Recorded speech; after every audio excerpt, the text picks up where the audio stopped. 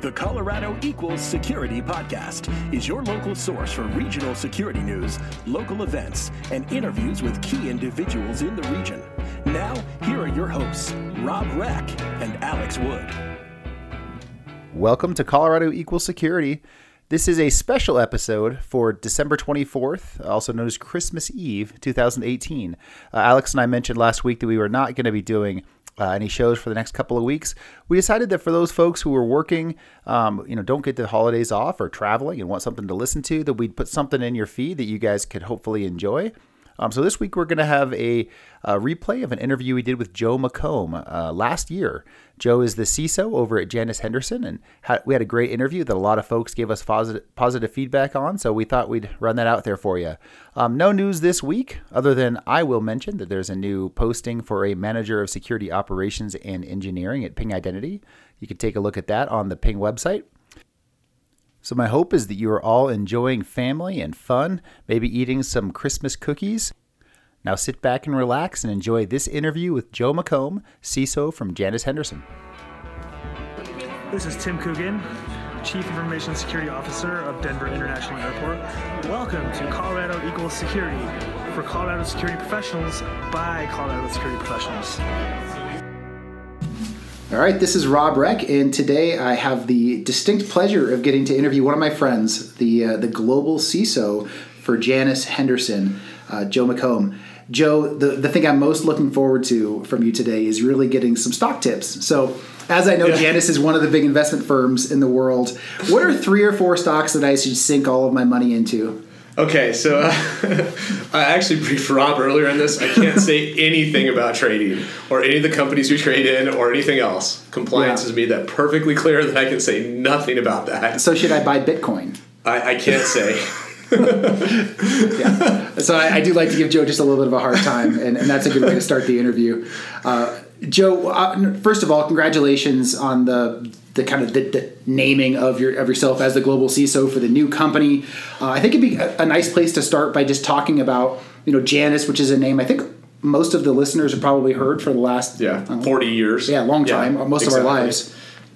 It's no longer Janus, right? Could you talk about that a little bit? Yeah, so basically what happened is we merged with another financial and active manager in the UK. A lot of that is really around market share. That if you look at it, they had a huge number of assets under management in the UK. We had a huge number of assets under management in the US.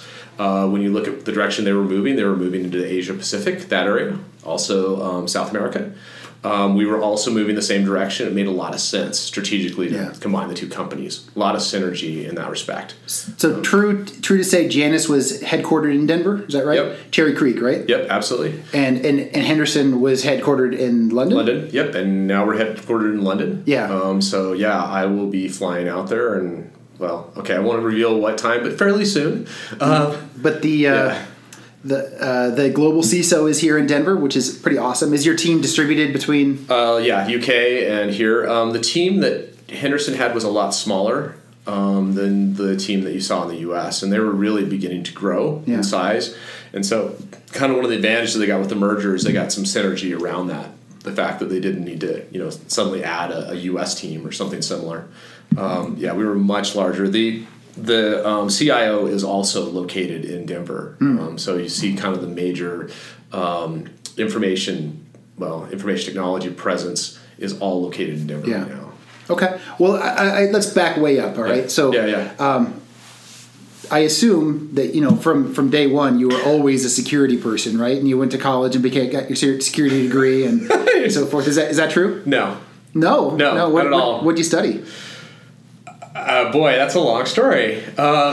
Okay, so undergrad was chemistry, of course, CU Boulder. Had to be a Colorado school. Go Bucks. And I also got an anthropology major in that. Then I combined chemistry and anthropology. That's kind of a strange mix, right? That seems kind of crazy, right? A little bit. Human population genetics, all that cool stuff you see on TV, along with all the stuff that you see on CSI. So after I got that degree, I said, okay, I'm going to combine these two, whereas everybody else I knew was going to med school, and they thought I was crazy going into anthropology. And I said, I'm going to go into anthropological genetics. It's going to be great. Boy. And so I went to the University of Kansas and started studying anthropological genetics, and I was what you call classically trained. There's 4 primary fields in anthropology. There's linguistics, sociocultural, archaeology, and there's physical. And I was trained in all those fields. Trained also in what you call forensics now. I had a whole class on osteology. What's osteology?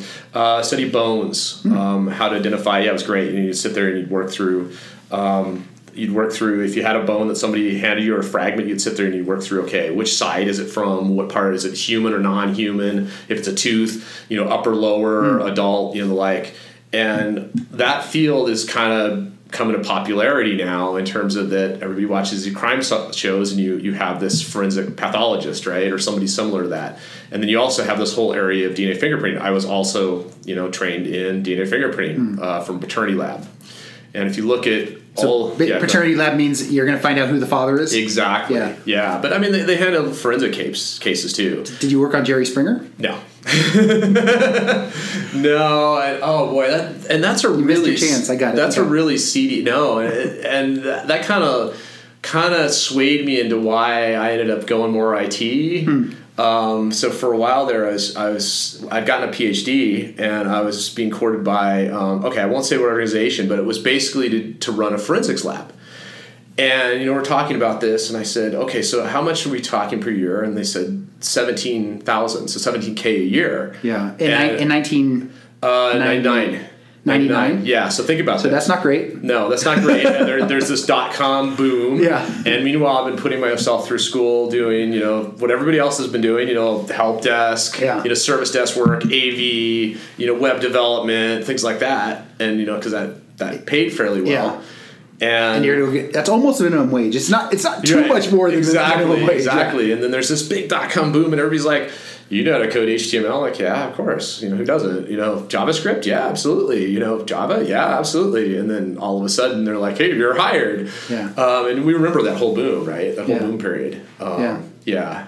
And that brings me to a pharmaceutical company called Merck. And I worked there for about 6.5 years. It was server administration. And then this is the fun part. So about 15 years ago, they said, what do you want to do next? And I said, there's a security position that somebody, nobody seems to want to fill. And I said, I've always wanted to do security. Yeah. I love, trying to break into systems. This is great. And so they came back and asked me about a week later, do you really want to go to the security position? I was like, yes, this sounds really cool. And they're like, you're totally certain you want to go into security. Yeah, we got to put that in perspective. This is 2002. Yeah, and we remember that era. Sarbanes-Oxley was coming around. It was either there or coming around the corner. And Senate Bill 1386. So California just released that. Their first. That you must report breaches. Data breach stuff. Yeah, exactly. But for the most part, everybody, this was like that field where it was kind of the dumping ground, and people just didn't like it. And so I think it's funny, when you see postings for 15 years of security experience and must have a PhD, and I'm like, come on, people, back then you got the people that really, really, really wanted to do this because nobody else was really. There wasn't a lot of defenders at that point. There was the people who were hacking, and then there was there was sysadmins who. Right. As a side thing, would also try and stop the bad guys, right? Mm-hmm. I'm going to try and get the system set up, and maybe I'll lock it down at the same time. Probably not. Yeah, that was exactly it, Yeah. And I was kind of this crazy guy who it's like, this is great. I'm going to set up this Nessus server because I'm a server admin, and I've got the resources to do this.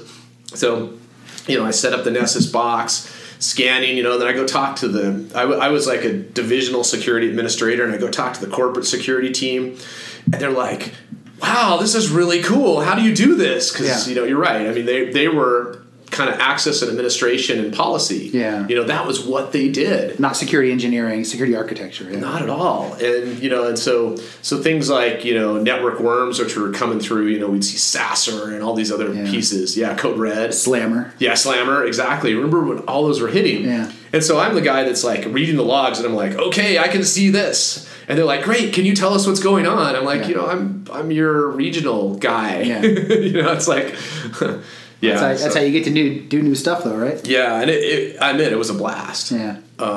So you said six years doing that at Merck. Did you move around, or were you doing the security stuff the whole time? So for about 2 years I was doing web development, server admin, and then 4.5 years I was doing security stuff. Okay. And it's kind of funny too, because I was one of those people that basically said, okay, when I get my CISSP, not to put other people on the spot here, but I'm actually going to get the requisite amount of education. Time spent on the job. That's what I'm trying to say. Oh, the 5 years. Yeah, the 5 years. Yeah, exactly. Or with college degree, 4. So literally right when I got that was when I went and took the test and bang, CISSP and went from there. Those big times, right? Yeah, absolutely. What year did you get your CISSP? 2005. That's really early. Yeah, absolutely. That's early. Yeah, New York City. Never forget that. And ironically, there was one of the people that was proctoring it. He sends me a note literally 4 weeks later. He's like, "Did you get it?" I was like, "Yeah." And he's like, "Do you want to come and interview with us?" Yeah. I mean, like that. It was just kind of funny. So did you end up? It sounds like you ended up changing jobs shortly after you got it. Yeah, I did. So 2006, and what happened then is there was this little thing called Vioxx. So I worked for this pharmaceutical company called Merck, and Vioxx hit, and basically pharmaceuticals took a hit. What's Vioxx? Vioxx was what's called a COX-2 inhibitor. What that means is it's used to control pain, typically for arthritis. Yeah. And so what we learned about Vioxx was that it doubled the rate of heart attacks, basically. Oh, jeez. Yeah, so it gets pulled off the market. There's one COX-2 inhibitor. Pfizer still has it, Celebrex, that's still on the market. It's what's called a black box drug, which means... quick lesson in pharmaceuticals. Yep. If you hear the term black box drug, what it means is when you look at things that are bad that can happen to you, there's a little black box around it. The black box basically means that really bad things can happen to you, like death, cancer, things like that. Yeah. And so the side effects are potentially life-altering. Yes, exactly, life-altering. And so it was a black box drug. So Merck stock took a hit. There was a huge series of layoffs after that. I watched a lot of my friends get laid off, but not in the security field. I kept being told, you're important and valuable. And after about the fourth round, I said to myself, life is really short. Why don't I go back to Colorado? That's I grew up in Fort Collins. And I just missed this lifestyle. And so I started looking for jobs out here. Yeah. And that really set it. And I ended up at Policy Studies for 2.5 years. Interesting. Have you heard of Policy Studies? I have. Yeah, they're over by the ballpark, right? Yep.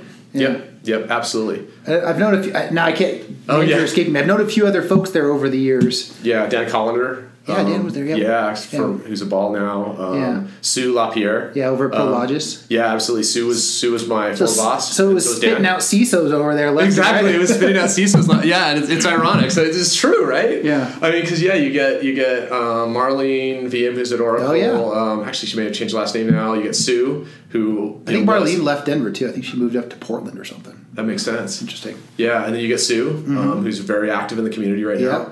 You get Dan Collender. Yeah. And then I went to Janus. So how long were you at Policy Studies? 2.5 years. Okay. I learned a ton at Policy Studies.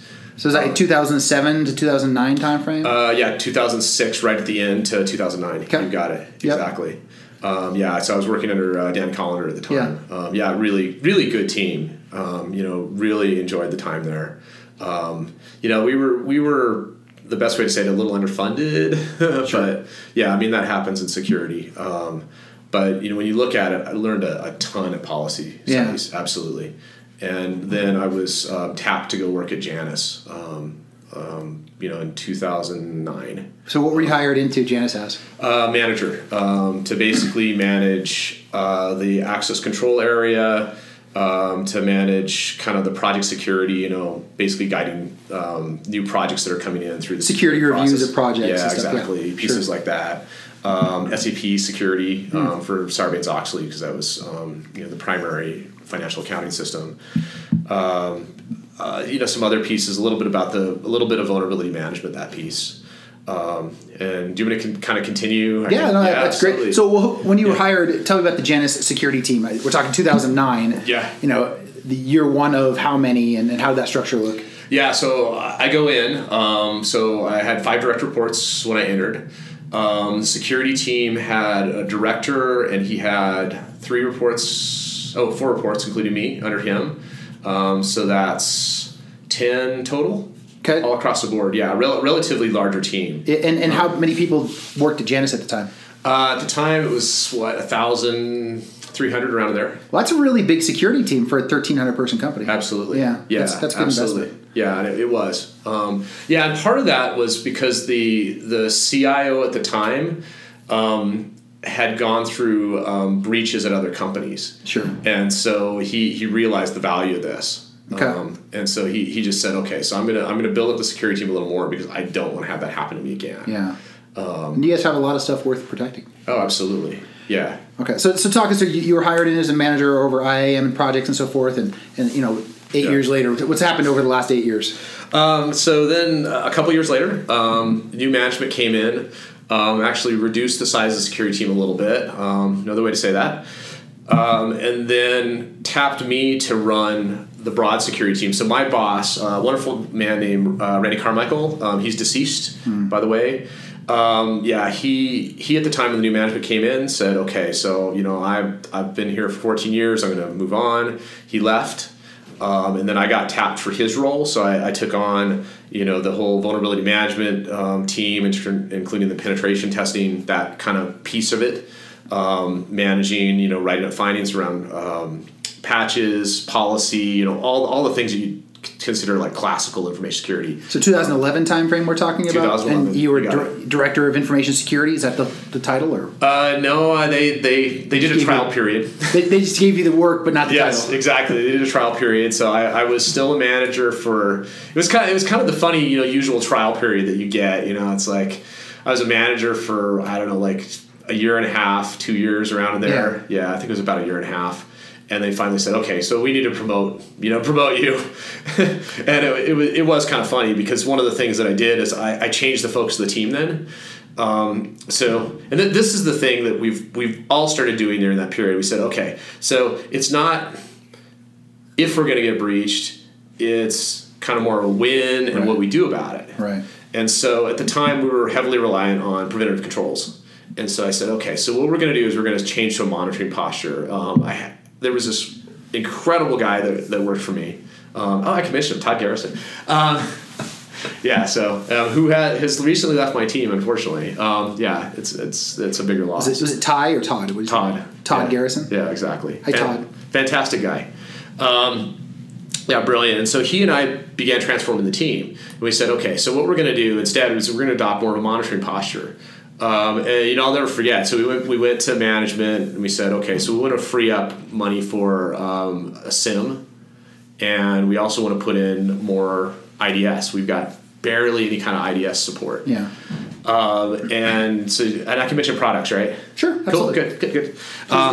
So especially if you have bad things to say about it, and that's the most fun. Yeah, well, I have good things to say about FireEye. So we brought in FireEye. Yeah. And fantastic. I remember the first time we stuck in FireEye, and they always say, you stick it in and people like run in terror. We stuck it in and nothing happened for like days. And I kept asking Todd, I was like, what's going on with this?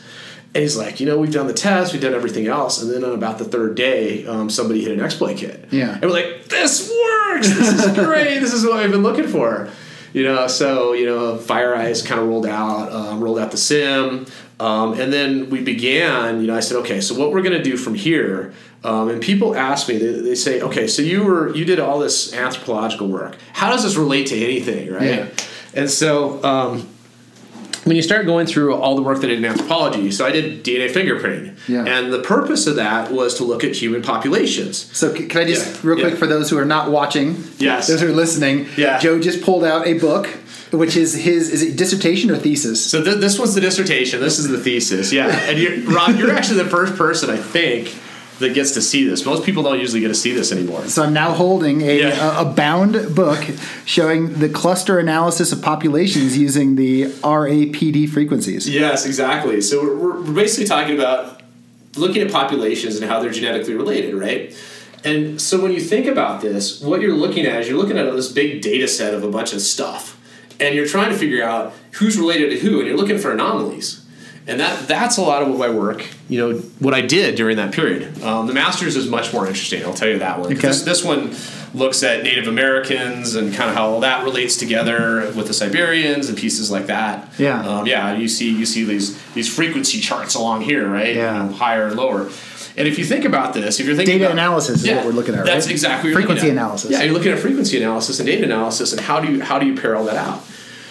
And so, and it's the same thing. We're getting a bunch of data in logs, and we're trying to figure out how do we represent this in meaningful ways. One, to help defend our company, and then two, when we're talking to management, what does this mean? Are we doing well in terms of security, or we're doing poorly? So we start getting these FireEye results in. Yeah. So of course, what do? I start quantifying that, and one of the first things we figure out is we're like, wow, 50% of the compromises that we see are Java based. And because we see it, we detect it, we pull it, wipe the machine entirely, start over, okay. And so our realization there is, what's going on outside the company. And there's a really good paper by Microsoft. It's Data Driven Security Defense, 2015. Big subscriber to that paper. So looking at your environment and saying, what are the attacks that we see that are coming in, and what can we do around that? The first thing you do in that case is you basically change how you're patching Java, which we did. We heavily improved that. You look at how exploit kits are being developed and kind of the time that it takes from when you see an Adobe Flash vulnerability to when it actually gets posted. And you actually gauge your patching time off of that, and you change the patch priorities based off of that. And so we began pulling in our metrics program and developing according to that, including changes in the firewall, changes to executables coming down. For example, not to pick on the Russians, but I will a little bit here. One of my analysts, who I won't mention the name because I don't want to be poaching him, did a fantastic job. He did this analysis where he looked at the exploit kits we were getting hit by and geographically where those were located. And at the time, 50 to 60% were all former Soviet states. And so it's funny because, I would talk to management out there like, the Russians are coming after us. Like, no, this is bulletproof hosting. This is what it is. It's hosting facilities that nobody asks any questions. Right. And so, they don't care. So, of course, that's a great place to, put launch any attack. Yeah, launch your attack. Absolutely. It's fantastic. I mean, here. Also, California is on our list. We block California? Exactly, right?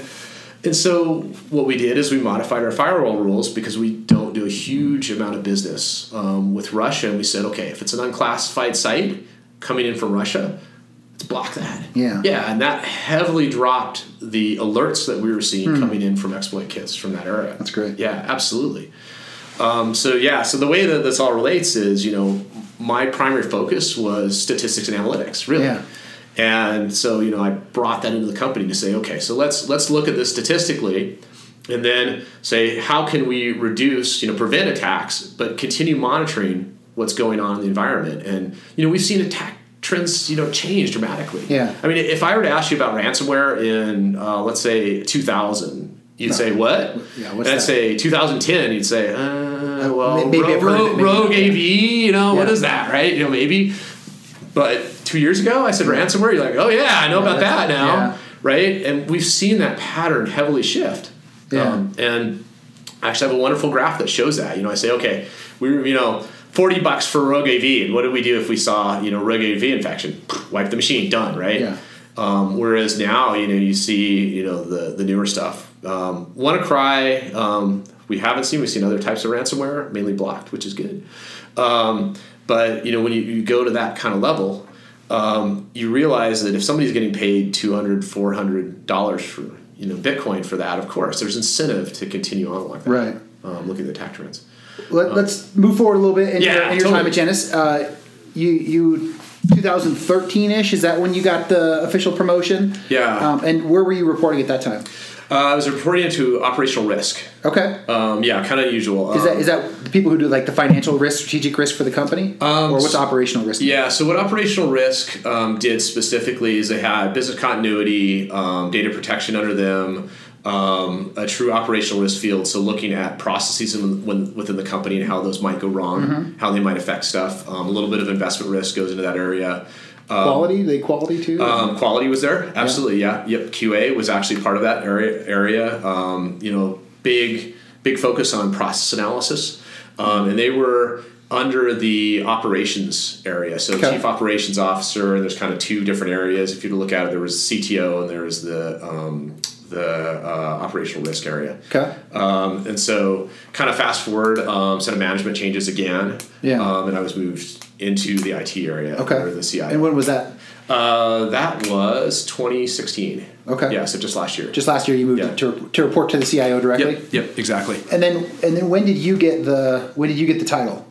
The actual CISO title? Beginning of this year.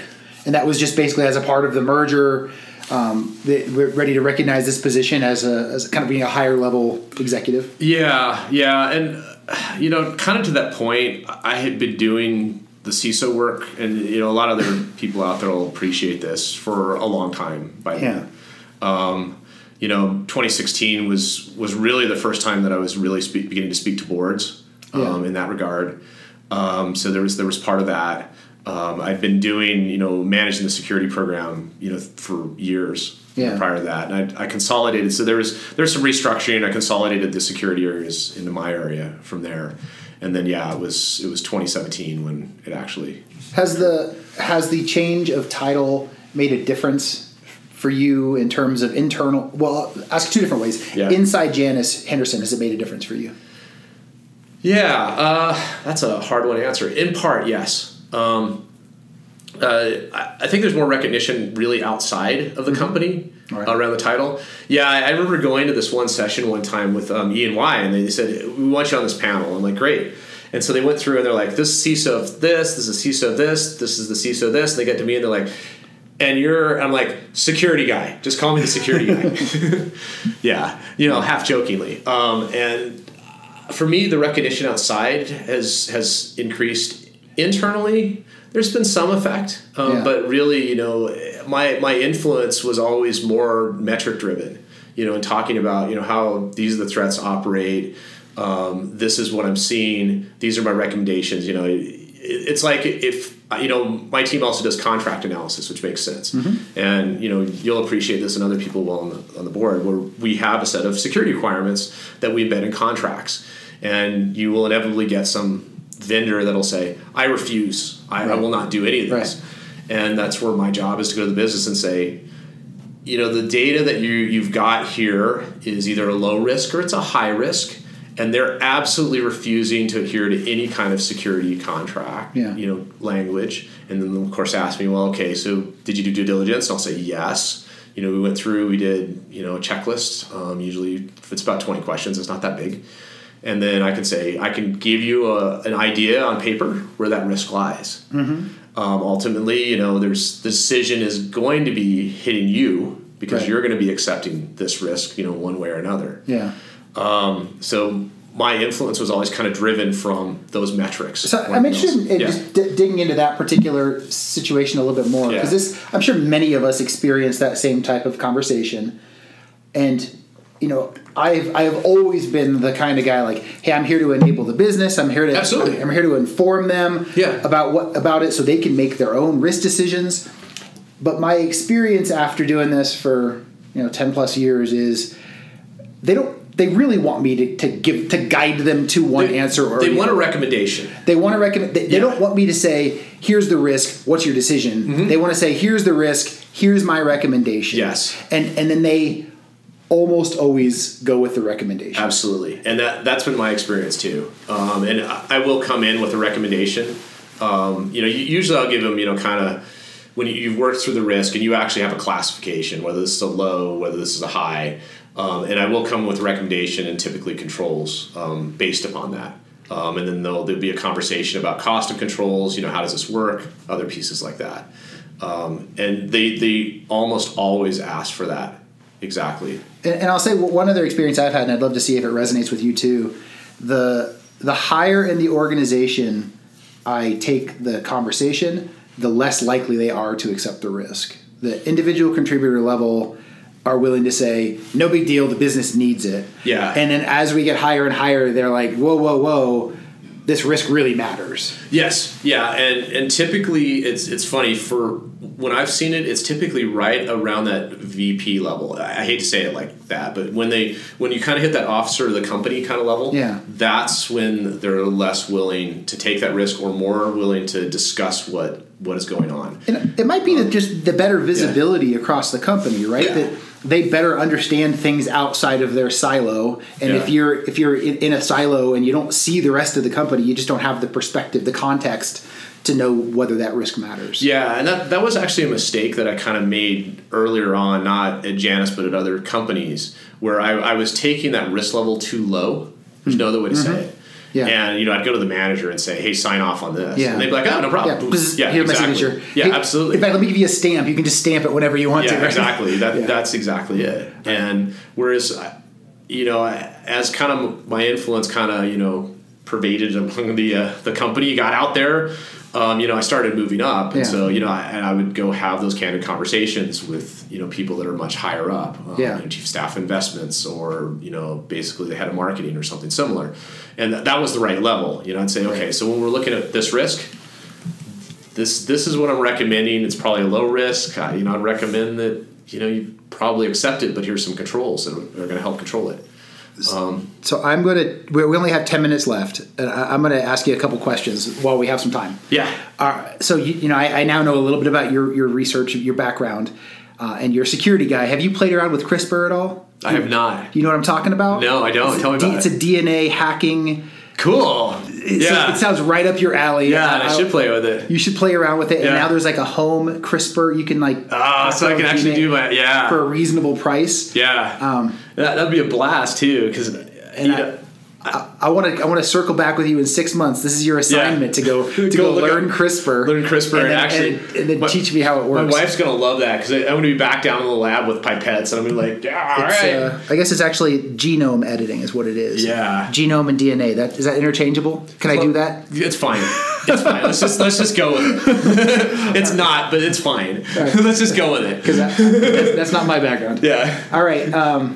Priorities for you. What are your priorities for the next year or so in your security program? Oh gosh, integration. We are still integrating. Yeah. It's funny because for some people like in our company, they're like, "Aren't we done integrating?" It's like, no. I mean, this is going to continue on for the next year and a half easily. Yeah. So integrating two different teams, incident management programs, vulnerability management, the vendor due diligence pieces that we just talked about, all of those pieces majorly. And it's just funny. I just did a presentation on this where I put up 6 months of incidents, and say, okay, so here's all the pressure that's coming in from the incidents. Then I put up 6 months of regulatory responses, which were actually they're kind of, if you think about it, all those regulatory responses are actually the incidents that happened like 2 years ago, really. Right. And so I put all those up, and it's phenomenal change. I mean, we see that across the board. Yeah. People right now are all dealing with EU GDPR, and on the U.S. side, we're all asking, oh my gosh, how can they enforce it? For me, I'm a UK-based company. I have to worry about this. Right. Absolutely. And there's an immense regulatory change right now that's going on. Does the New York financial services regulation impact you guys? A little bit. We're not specifically registered with that authority. Yeah. At least that's what we've determined. But to say that I'm not watching it and not trying to adhere to it would be a gross misunderstatement. Yeah. I've gone through the controls that they've recommended. Went through it yesterday with my vulnerability management testing team. I said, okay, we need to be aware of this because if it's not New York, it's going to be the next state in line, and it will affect us. So I did quite a bit of research reading through it. The only thing on that we shouldn't already be doing, right? If you already are running a good security program, and you're absolutely right. That most of it we should be doing. The only stuff that we shouldn't be doing was there's like the CISO has to write a letter, or has to register, and that's I'm not going to do that because I don't have to, but I should be compliant with the steps that they have in there. Absolutely. And frankly, anyone out there who's running a security program, you should probably look at it. Yeah. And if you're not doing something, put it on your list of stuff to get to. Yeah, I mean, the basics that we looked at yesterday, the annual penetration testing should already be doing that. Risk assessments. Yeah, exactly, and the risk assessments too. Mm-hmm. Yeah, I thought the penetration testing was a little lower down in the line, but that's okay. I don't remember because there was different timing for how they phase it in, and I don't remember all the phase in timing. Yeah, and there was also the original draft. When I was looking at that, what I recall is it had actual stated vulnerability testing periods. That changed when I looked at it later. Okay. Because I saw some of the early drafts of that bill too. So So priorities for next year: compliance, integration. Anything else you want to throw out there that you're thinking about for next year? Absolutely, always looking at staff development. Sure. There's no other way to say it. We all know this. Everybody's kind of strapped. I have a good internship program. Had some really good interns come up through.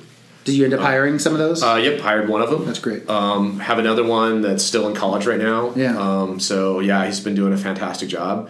It's the one thing that we really need to do to help the community more than anything else. Make more security people instead of just poaching from each other. Yeah, and I think a lot of us have realized that we need to give back. The one, and also I had kind of a frustration where I'd see these programs and I'd see them kind of turn out security people, and they're really, really book smart, but they didn't have certain strengths that I'd be looking for. I want to always keep learning, and I really like either breaking into systems or there's something that's driving them in information security. And I wasn't seeing that coming out of the people in the programs, and so I said, okay, so I'm going to try to get back to the programs and try to nurture that in those people that really want to do that. That's great. I love it. So for those, I don't know if you're going to be hiring next year. Well, I guess, are you going to be hiring next year that you're aware of? I think right now we're probably going to be relatively flat. Okay. We're right now at about 13 people, which could be a larger program for 2,200 people or smaller, depending on for financial services. Depending. It depends on how much you put inside your security versus NIT. How much is oversight? How much is operations? Exactly. It's hard to compare. It's really hard to compare that model. We can compare offline a little bit. Yeah. If you do hire someone, what are the skill sets that you're most likely to be looking for? Yeah. So typically, a drive to always keep learning, to keep up, and just keep learning and keep attitude. Attitude, and just, I want somebody that's constantly coming in and kind of challenging and say, hey, did you look at this? Did you see this? This is neat. Absolutely. Kind of that drive to, not accept, when you're looking at log data or something else like that, not accept the immediate answer, to kind of continue digging, and to continue monitoring and doing analytics around data. I love that piece. If they're constantly looking at data, this log data, and saying, okay, so it doesn't look like this. Let me dig a little further. What's the next piece? I admit I do look for people that want to look for a CISSP. It's not a requirement, but that kind of fuels that kind of always learning, because then they fall into a CPE cycle, and they'll be constantly developing knowledge from there. One of the things I really so I'm not a huge certification guy. I'm not going to turn away an applicant because they don't have it. But I will say one of the really big values of having, especially a CISSP, although Security Plus gets you there too, is you can speak the language, right? Yeah. You could be the most technical person in the world, but if you don't understand the difference between a vulnerability and a risk and a threat, absolutely, it's just harder to communicate, right? Yeah. So if we could talk, we could talk about it a little bit better. If you've been through the training, you've learned. What do they say? It's a mile wide and an inch deep. That is what it is, right? CISSP doesn't get you ready to do any job. But it makes it so we can talk. Yeah, and in truth, we had this conversation about college. You think that I'm looking for people with PhDs? I'm not. Some of the people that I've had on my team don't even have a college degree. That isn't the piece. I typically encourage them to get a CISSP over time, because then it helps the language. They learn a bunch of different areas. That's not what I'm immediately looking for when they come in either. But I'm looking for kind of that drive to continue with that. And there's another piece around that too, around the certifications. One of the reasons why I'm a little more pro on that is, the fact is we've all worked a lot of jobs, and when you look at the market, you look at all these jobs that are looking for CISA, CISSP, CISM. There's a bunch of different pieces, and one of the things that I want to be able to do is still enable them. And I realize they're not always going to probably want to work for me, or always will work for me, and so I want them to be prepared that if they leave, they actually have something that's going to help them.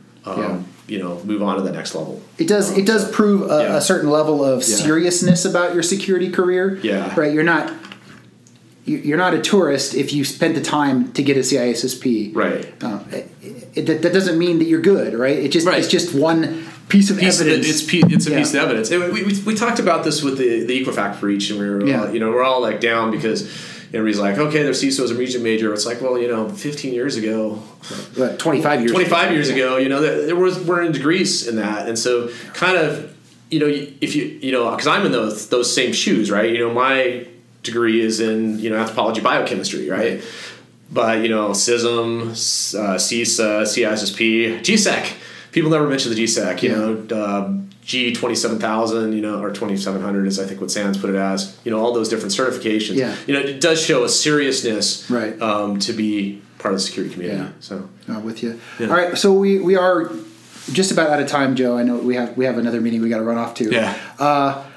Is there any final stuff you wanted to say to the community? Any words of wisdom that you want to leave us with? Oh, what are you holding right now? Well, I almost forgot. What are you holding? Oh, yeah, no, this is fun.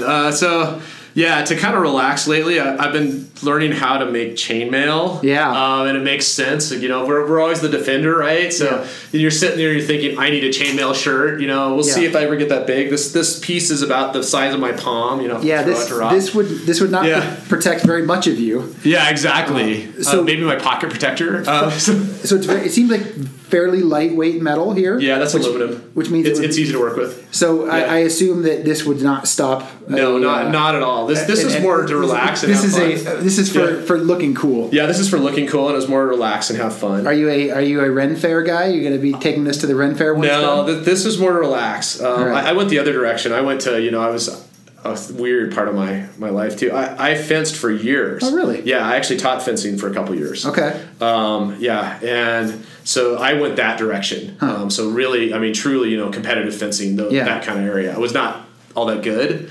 But you don't need to be all that good if the other person's not a fencer. Yeah, that's true. So so this has been more for fun more than anything else. Oh, very cool. Yeah, absolutely. And the big thing right now that I've got to say, if you're developing your security career right now, is link your security initiatives to business strategy more than anything else, because really you're there to enable the business. Yeah, that's why you're there. And it's a differentiator because so many security people think they're there for the sake of security. And if you can be the one who says, "Here's how we help the company enable these few things," it's so enlightening, right? And refreshing for them. Yeah, and absolutely. And we know some of the security community that go in there and they say, "No, no, we can't do that." Yeah. Whereas if you go and you say, "Yes, we can do this. This is what I'm recommending," to enable us, so we don't run into the problems. It's like if you had a military convoy. The military convoy has an objective. It's got to get somewhere.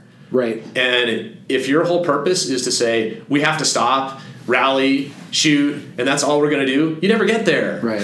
Yeah. Business strategy is all about getting there. Let's get there. Link back to your business strategy. Absolutely. And if you can find metrics that show how you impact that, exactly. You're a unicorn. Yes. But you just became incredibly valuable to your company. Yeah. Absolutely. All right. Well, cool. Thanks a lot, Joe. This has been really fun. Yeah. Hopefully we can do this again maybe in 2018 and absolutely. See how it's changed. Yeah. All right. Absolutely. Talk to you soon. Learn more about the Colorado security scene at colorado-security.com, where you can see information about local security groups, a calendar of upcoming security events, and learn more about Colorado equals security. Reach out to Alex and Rob by emailing info@colorado-security.com. Until next time, remember, Colorado equals security.